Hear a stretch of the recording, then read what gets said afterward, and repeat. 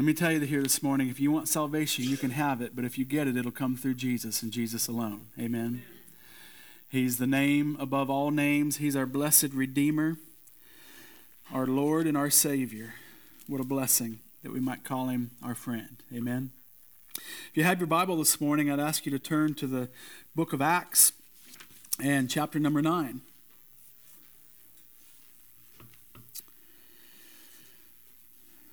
As we continue going through the book of Acts, as you're turning there this morning, I want you to consider this question as we read this passage today. Can a man do the work that Jesus did while he was here on the earth?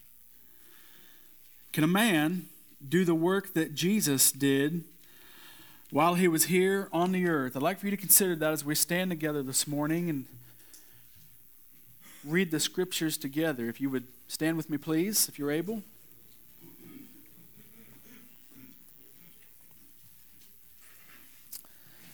How blessed we are to have the Word of God in our hands today. Dear friends, even better if we have it in our hearts. We're going to begin this morning in verse number 32. If you found your place, say amen. And it came to pass, as Peter passed throughout all quarters, he came down also to the saints which dwelt at Lydda. And there he found a certain man named Aeneas, which had kept his bed 8 years and was sick of the palsy. And Peter said unto him, Aeneas, Jesus Christ maketh thee whole. Arise and make thy bed. And he arose immediately. And all that dwelt at Lydda and Saron saw him and turned to the Lord. Now there was at Joppa a certain disciple named Tabitha, which by interpretation is called Dorcas. This woman was full of good works and alms deeds, which she did. And it came to pass in those days that she was sick and died, whom when they had washed, they laid her in an upper chamber. For as much as Lydda was nigh to Joppa, and the disciples had heard that Peter was there, they sent unto him 2 men, desiring that he would not delay to come to them. And then Peter arose and went with them, and when he was come, they brought him into the upper chamber, and all the widows stood by him, weeping and showing the coats and garments which Dorcas made while she was with them. But Peter put them all forth, and he kneeled down, and he prayed. And turning him to the body, said, Tabitha, arise. And she opened her eyes, and when she saw Peter, she sat up. And he gave her his hand and lifted her up, and when he had called the saints and widows, presented her alive, and it was known throughout all Joppa, and many believed in the Lord. And it came to pass that he tarried many days in Joppa with one Simon a tanner. Father God, we thank you again for this precious book that you've given us, for your holy word. Lord, and let us not ever take for granted that we hold the very word of God's in our hands. Lord, I pray that truth would drive us, Lord, to open your word daily. And Father, that we might search the scriptures. And Lord, we pray this morning as we open this word that you would open our hearts, you'd open our eyes, Father, and you might feed us from the scriptures. We ask it all in the precious and mighty name of Jesus. And all the saints said, Amen. Amen. Amen and amen. You can be seated, folks. So here in Acts chapter number 9, we've already met this man named Saul. He's not mentioned here in this chapter, but we've been reading a lot about Saul. And I want you to know that the majority of the rest of the book of Acts, as a matter of fact, you might say the majority of the rest of the New Testament has a lot to do with this man named Saul, who in just a chapter or two will be named Paul, the great writer of the New Testament. But the scripture turns here for just a moment through the rest of chapter 9, all the way through, I believe it's chapter 12, the scripture turns back to Peter and his ministry there. And the Bible says here in verse number 32 that it came to pass that as Peter passed through all quarters, he came down also to the saints which dwelt at Lydda, and this town Lydda, sometimes it's referred to in the Bible as the city Lod. Lydda and Lod, they're the same place. It's in northern Judea there between Joppa and Jerusalem. So Jerusalem is to the southeast, and Joppa is up on the Mediterranean sea coast, a little farther north and to the west of Lydda. And the reason that he went there, the Bible says that there were saints that were dwelling there at that place. Now, you got to remember that because of the persecution that had come about in Jerusalem, that the saints had began to disperse, and they'd gone to Judea and Samaria and different places, and where the saints of God went, the gospel of Christ went with them. Amen? And so the church was growing, the gospel was going forth, and I think it doesn't specifically say that in this particular scripture, but I believe that Peter was curious about what was going on. He was probably hearing that people were being saved, and so the Bible says that he went to where these saints were. And when he got there, the Bible says in verse 33 that he found a certain man named Aeneas. Now, we don't know a lot about this man. There's just a couple of verses that we have here in Scripture. But what we do know about Aeneas, first of all, I believe he was probably one of these saints. Peter was going to this place to see the saints, and when he got there to see the saints, he met this man named Aeneas. And not only do I believe this man was likely a saint, but we know for a fact that he was sick, because the Bible says that he had palsy. In other words, he was paralyzed. And not only does it tell us that he was paralyzed, but it tells us how long he had taken up his bed, or he had kept his bed. In other words, he had basically stayed in some type of a bed for the last 8 years. This man had been in quite a condition. Now, we see in verse 34, we see Peter's command, because Peter comes down, and he said unto him, Aeneas, Jesus Christ maketh thee whole. Arise and make thy bed. Peter comes along, and he tells this man, Aeneas, that Jesus Christ can make you whole. Now, that's interesting to me, because like I said, I already believe that this man was likely already a saint, and I believe what Peter is trying to make this man understand, this was more about encouragement than it was evangelism. He was somebody that likely already knew Jesus, and Peter is pointing out to him that this Jesus that you know, I want you to know that he has the power to make you whole. And in other words, Jesus is the one that's working in your lives, but sometimes we have to be the ones walking. This man, I believe, had the power available to him, but he did not have the power applied.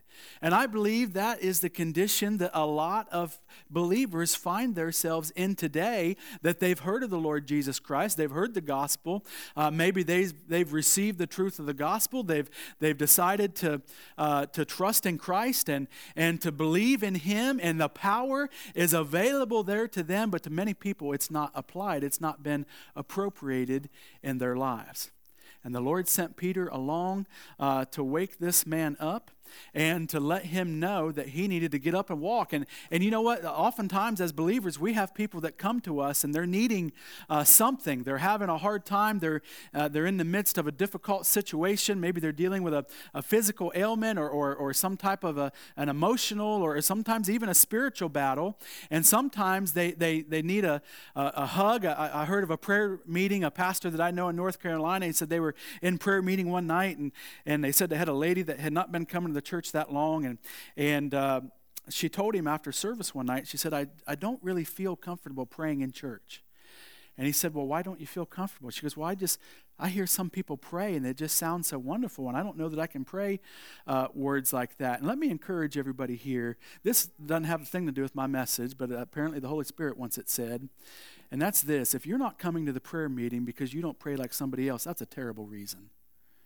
You know what the Lord wants? He doesn't want well written and versed and thought out. He wants you to pray from the heart.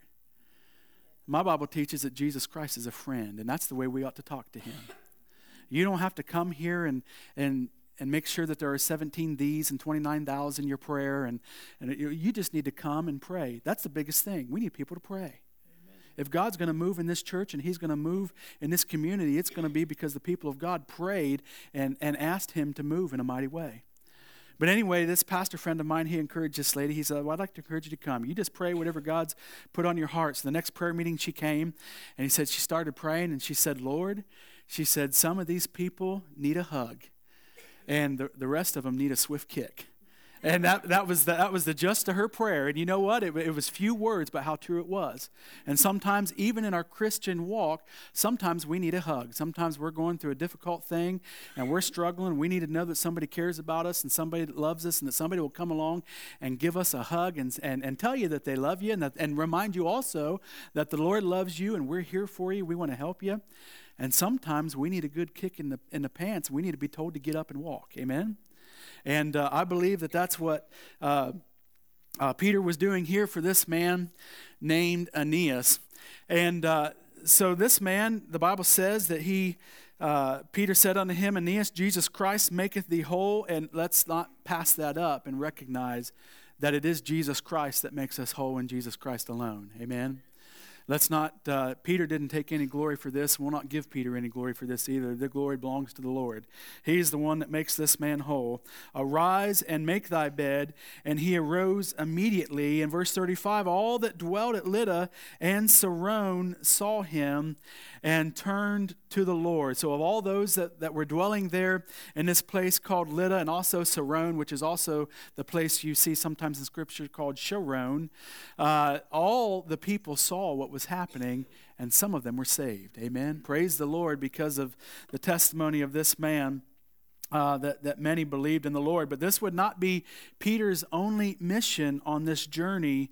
As we read on in verse number 36, the Bible says that now there was at Joppa a certain disciple named Tabitha, which by interpretation is called Dorcas. This woman was full of good works and alms deeds, which she did.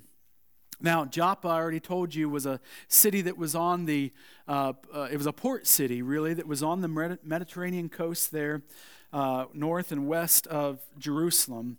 And the Bible says that at Joppa, there was a certain disciple there named Tabitha. Now, that's an interesting statement because the word that's used for disciple, it's the word mathatria. It's the only time in the New Testament that we see this. It's the word for disciple, by the way. The root word is. This is the only time in the New Testament that we see this word used in the feminine sense. This lady was a disciple. She was a student, a follower of the Lord Jesus Christ. And the Bible specifically calls her out as a believer. And as a matter of fact, it gives her two names. It says that her name is Tabitha, which, by the way, is her Hebrew name. But also, by interpretation, her name is Dorcas, which is her Greek name. And I'll give you a little inside to our family. When our kids were young, sometimes we would, if we thought they were being a dork, we would call them Tabitha. And they knew, because of the interpretation of the Scripture, that if we called them Tabitha, we thought that they were being a dork, because Tabitha, by interpretation, is Dorcas. But anyway, this lady was a follower of the Lord Jesus Christ. She was a Jewish believer with a Greek name. And what the Bible quickly points out, first of all, is her deeds. We know that she is saved. She's a believer. She's a follower. She's a disciple of the Lord Jesus Christ. So we know that. We know also her service. It tells us there at the end of verse 36 that this woman was full of good works and alms deeds, which she did. We know that we're his workmanship, created in good works, which he before ordained that we should do them, right? Ephesians 2:10. So we see her salvation.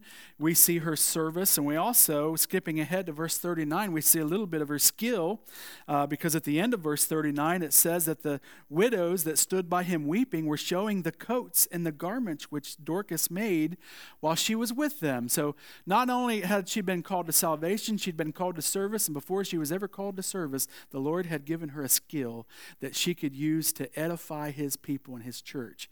And dear friend, can I tell you that the Lord has given every single one of us gifts that we can use for him. If we are born again, if we are his children, if we are truly disciples of the Lord Jesus Christ, the way this lady was, he has already given us the skills that we need to serve him after we're saved. A lot of times we get that mixed up. There's a lot of people that aren't serving because they don't think they have skills. But friend, you're not understanding the Scriptures, because the Bible teaches that we're given skills before we're ever called to service. And I'm just as guilty as the rest of you. The last thing I thought when I got saved is that the Lord had already given me a gift to preach and that I was going to preach one day. He hadn't called me yet. I knew nothing about it. But I'm telling you from the Word of God that that's what the Bible says. Amen? And so whatever skills it is that the Lord has given you, you ought to be using them to serve His kingdom. This woman, we not only see her deeds, but we also see her death. There in verse 37, it said that it came to pass in those days that she was sick and died, whom when they had washed, they laid her in an upper chamber. What days are we talking about? It says in those days. Well, I believe it's the days that Peter was passing by. While he was in the area, he was nearby. This lady had died, and the Bible says that they washed her and they laid her there in an upper chamber. And dear friends, that's when we see Peter's call. Verse 38, for as much as Lydda was nigh to Joppa, it was near to Joppa, the disciples had heard that Peter was there. Why is that? Word had gotten out what had happened there with Aeneas. Peter had came and commanded this man to get up and to walk. And so they heard that he was there, and they sent unto him 2 men, desiring him that he would not delay to come unto them. So we know that the Bible says that they were nigh. Lydda and Joppa were nigh unto one another. I think I read somewhere that they were about 13 miles from one another to go from Joppa to Lydda. So they were near. But not only was Lydda nigh to Joppa, but I want you to know that the Lord was nigh to Tabitha. He knew her circumstance. He knew what has happened. And as a matter of fact, he already had Peter on the way before this happened. And dear friend, I don't know what circumstance you're in today, but I can tell you this, Jesus will be there before you get there. And he'll have people there to help you. I imagine Brother Jimmy could tell you a couple things about that right now. There's a hospital in Marion right now trying to figure out what happened to that man.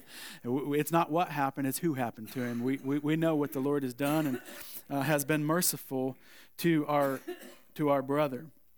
But the Lord was near to Tabitha through Peter, and I don't want you to miss this, that the opportunity that Peter had to be the hands and feet of Christ came through his obedience. Opportunity came through obedience. People came to him. The Lord had already, first of all, called him to go to Lydda, and so he went to Lydda. The only answer when the Lord calls is yes, Lord, right? Not let me think about it, not we'll stew on it. No, yes, Lord. Obedience brings opportunity. When the disciples called Peter and said, we've got this disciple here that's died, we need you desperately, Peter was obedient to the leading of the Holy Spirit, and he went. Opportunity came through obedience. And if you're looking for opportunity to serve the Lord and to see him work in and through your life to the family and friends and other folks, your co-workers that are in your life, you need to begin by being obedient. When he gives you, when he calls you, when he gives you opportunity, you need to be obedient, and obedience will lead to more opportunity. Amen? When we're good stewards of what he's given us, and the Bible teaches that he gives us more. And I believe that is the same in opportunity.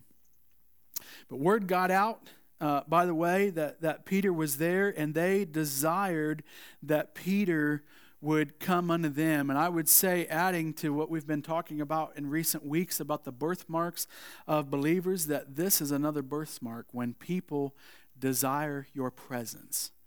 When other people desire your presence. Why did they desire Peter's presence? Because Peter's presence brought the Lord's presence. Amen? Peter was full of the Holy Spirit. And he was full of the Lord, and they knew that he was walking with God, and that because he was walking with God, that the Lord was working in and through his life. And they had a desire to have Peter to come and be in their presence. And I want to ask you, dear friend, do people desire your presence because of your godliness? Do they desire you to be, when people, do people call you when they're having a difficult time? When tragedy strikes, when illness comes, when difficult situations, when they need advice, when they need to hear a word from the Lord, do people call you because of your godliness? Do they desire your presence because your presence brings his presence. That's what was happening there with Peter. And not only was Peter called by the folks that were there, but he was also called to be there by the Lord.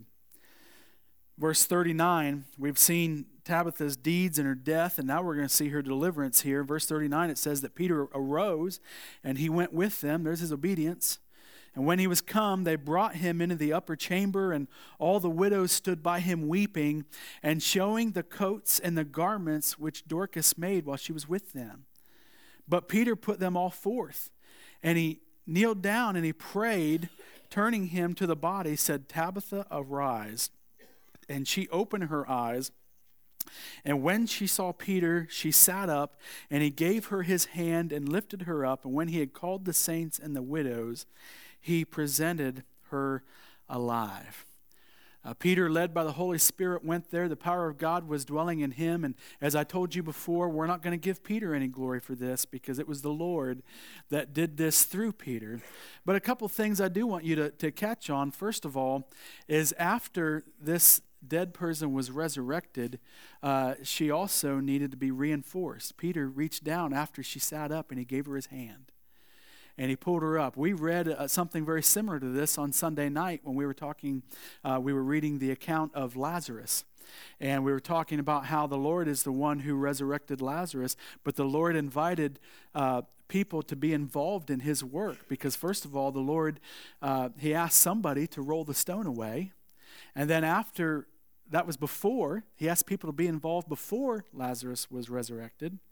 But then after Lazarus was resurrected, he asked somebody to remove the grave cloths from him. And so we have involvement. The Lord chooses to involve us in his work before people are resurrected or before they're saved.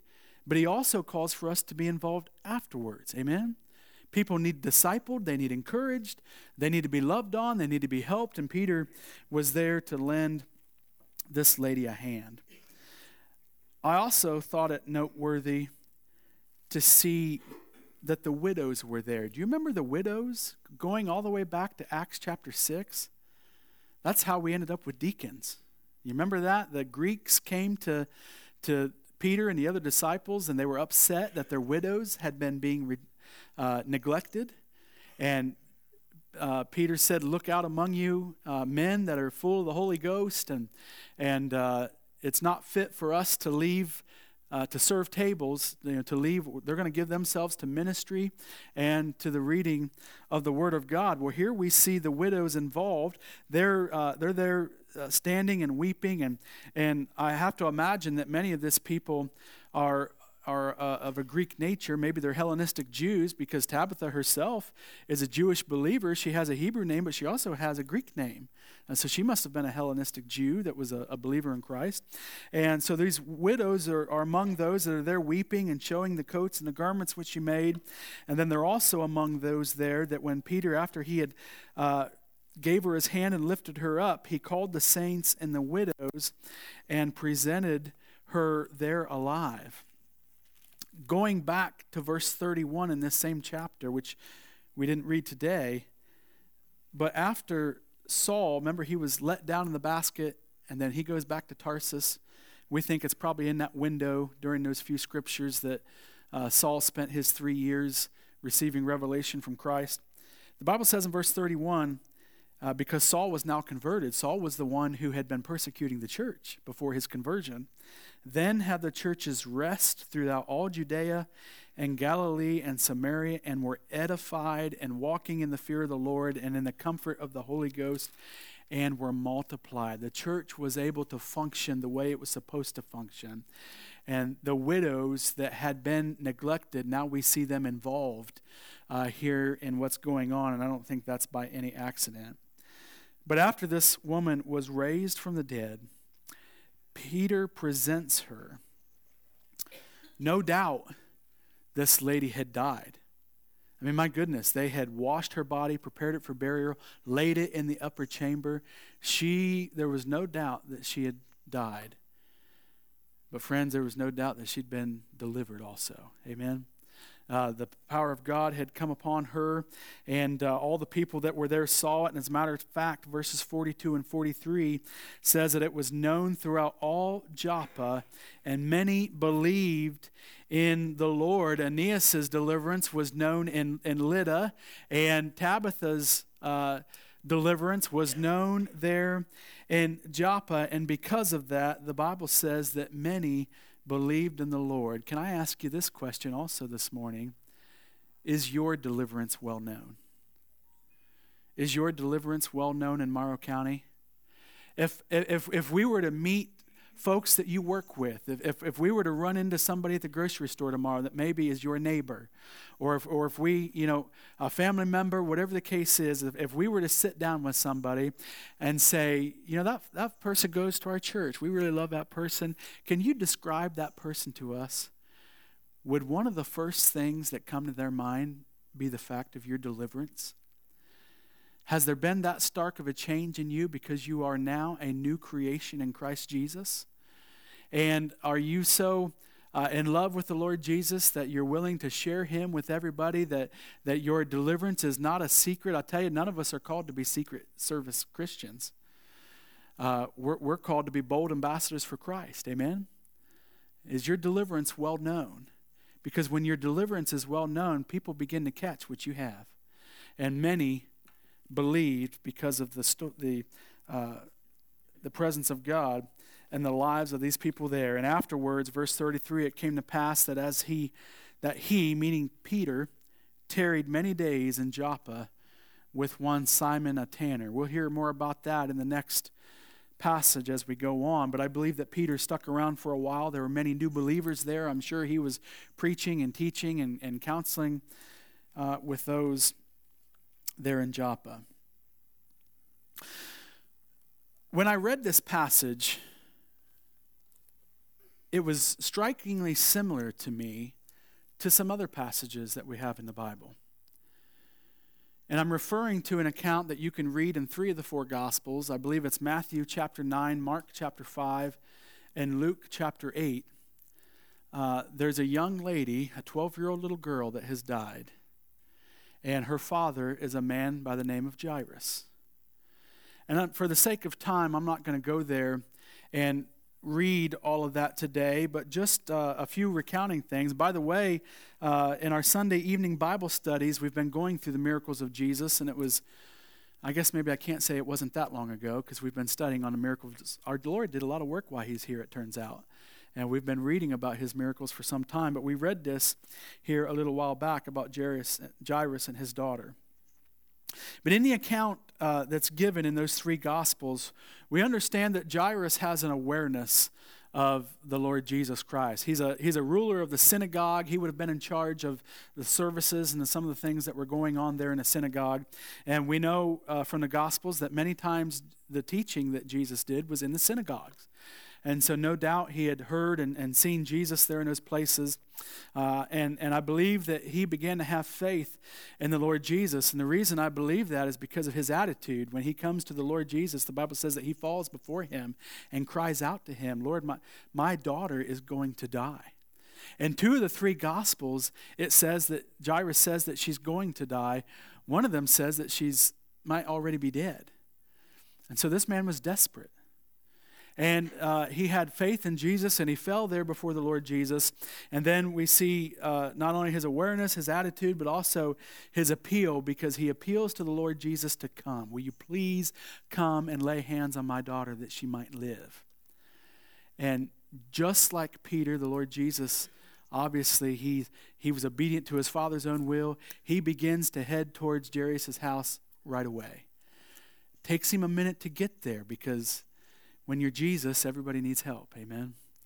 And he runs into a woman that had an issue of blood, 12 years, and he healed her there on the way. But even though Jesus was already on the way, death came to this young lady and this family anyway. But we look at Jesus' willingness. He had a willingness to go. He was called upon. His presence was requested. He had a willingness to go and to help this young lady at the cries of her family. In that passage, we also see Jesus' witnesses. You might remember when he got there was a whole group of people, just like here, there was a whole group of people that were weeping and wailing and crying for this young lady. And as a matter of fact, Jesus says that she's not dead, that she sleepeth. And he wasn't saying that she hadn't died. What he was saying was that she wasn't going to remain that way. Because in one of the Gospels, it actually says that her spirit returned to her, where your spirit can't return unless it's left. Amen? She was definitely dead. Jesus was just pointing out that she wasn't going to remain that way. And when he said that, there were many people around, the Bible says, I think in every account, that they laughed him to scorn. Why? Because they were not believers. They didn't believe in the power and the presence of Jesus. And so how did Jesus respond to that? He put them away. He put everybody else out of the room. The only people that were in the room were the maid's parents, and then his inner three, the three disciples, James and John, and a man by the name of Peter was there that day. And Jesus knelt down and he said, Talitha Kumi, I think is how you pronounce the phrase. It's an Aramaic phrase that just means maid arise. And she rose up, and the Bible says that Jesus reached down and he gave her his hand, and he raised her up. Does that sound similar to you? That's almost word for word the way it happened here in the book of Acts. Jesus' willingness, we see his witnesses, those believers that were there. We see others that are weeping and wailing, and then we see his work as Jesus reaches down in sympathy, and he gives her his hand. He speaks to her. He says, arise. And then she needs to be strengthened. He tells the parents to give her something to eat because she needs to be strengthened. All similar things to what happened here in Acts with Peter. Why do I share this today? Well, we've been looking at Peter's command that he gave to Aeneas, and we looked at Peter's call as he was called there to be in their presence when this young lady, or when Tabitha had died. But I want you to understand this morning Peter's conformation. And make sure that you understand what I'm saying. I did not say confirmation, not I-O. Confirmation is something that happens in false heresies. Conformation, the act of being conformed, is something that happens to a believer, a follower of Jesus Christ.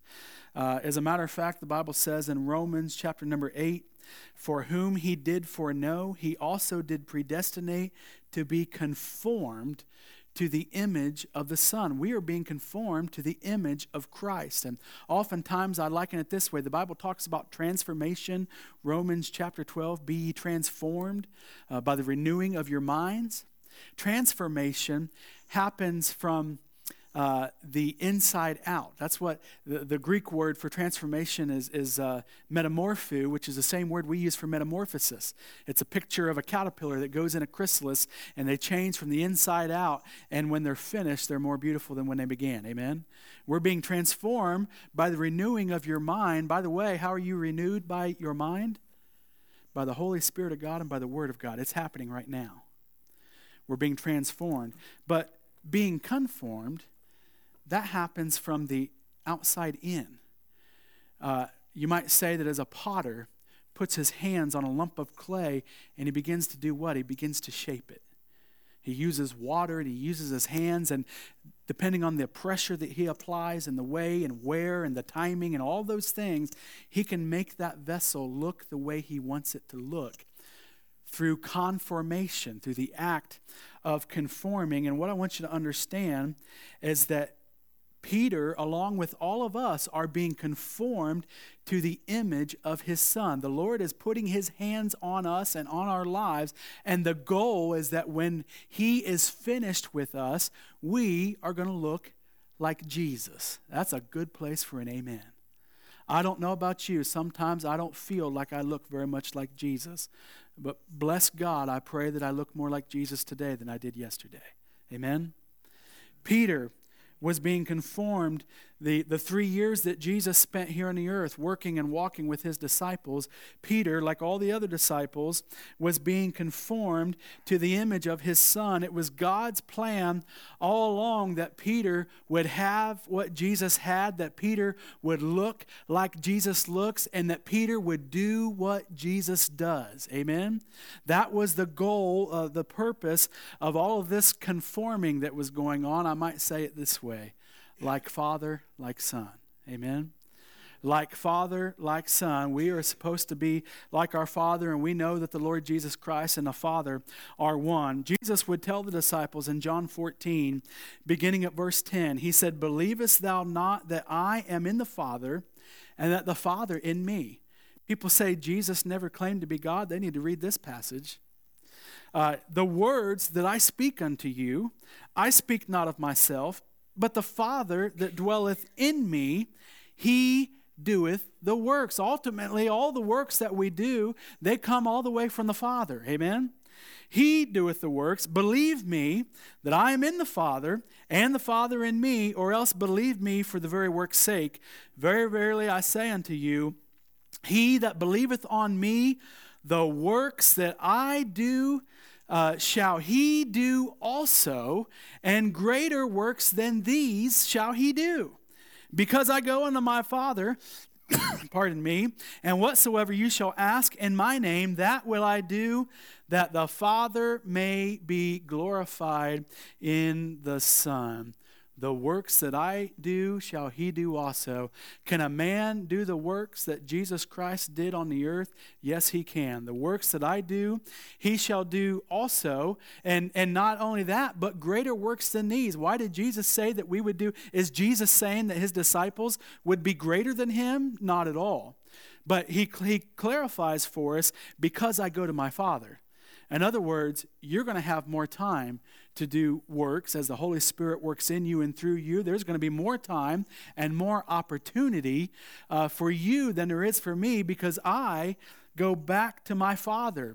And so now we go back to Peter and realize that Peter's being conformed to the image of the Son his entire time that he spent with Jesus. And here Peter is. Now Jesus has ascended back to the Father, and Peter is left here to work for the Lord. And there he is in Jerusalem, going all the way back to Acts chapter 3. And I believe that Peter remembered Jesus and the man at the pool. I remember Jesus and the man at the pool of Bethesda, and what did Jesus do?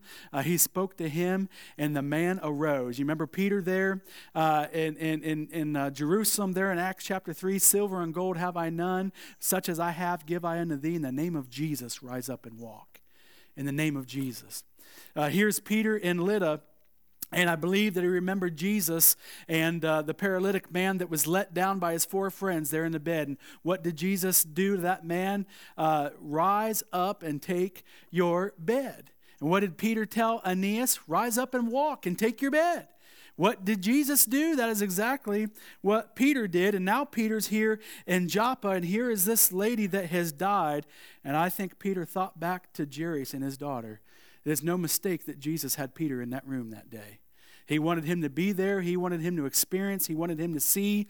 He wanted him to understand the power of God. And I believe Peter just started thinking, what would Jesus do right now? And so Peter, he fell down. And I already explained many of the similarities, but Tabitha's the people that she is around, her family, and those that are weeping and mourning, they apparently have an awareness of the power of God, because they called for Peter and asked him to come. And we see Peter's willingness to go.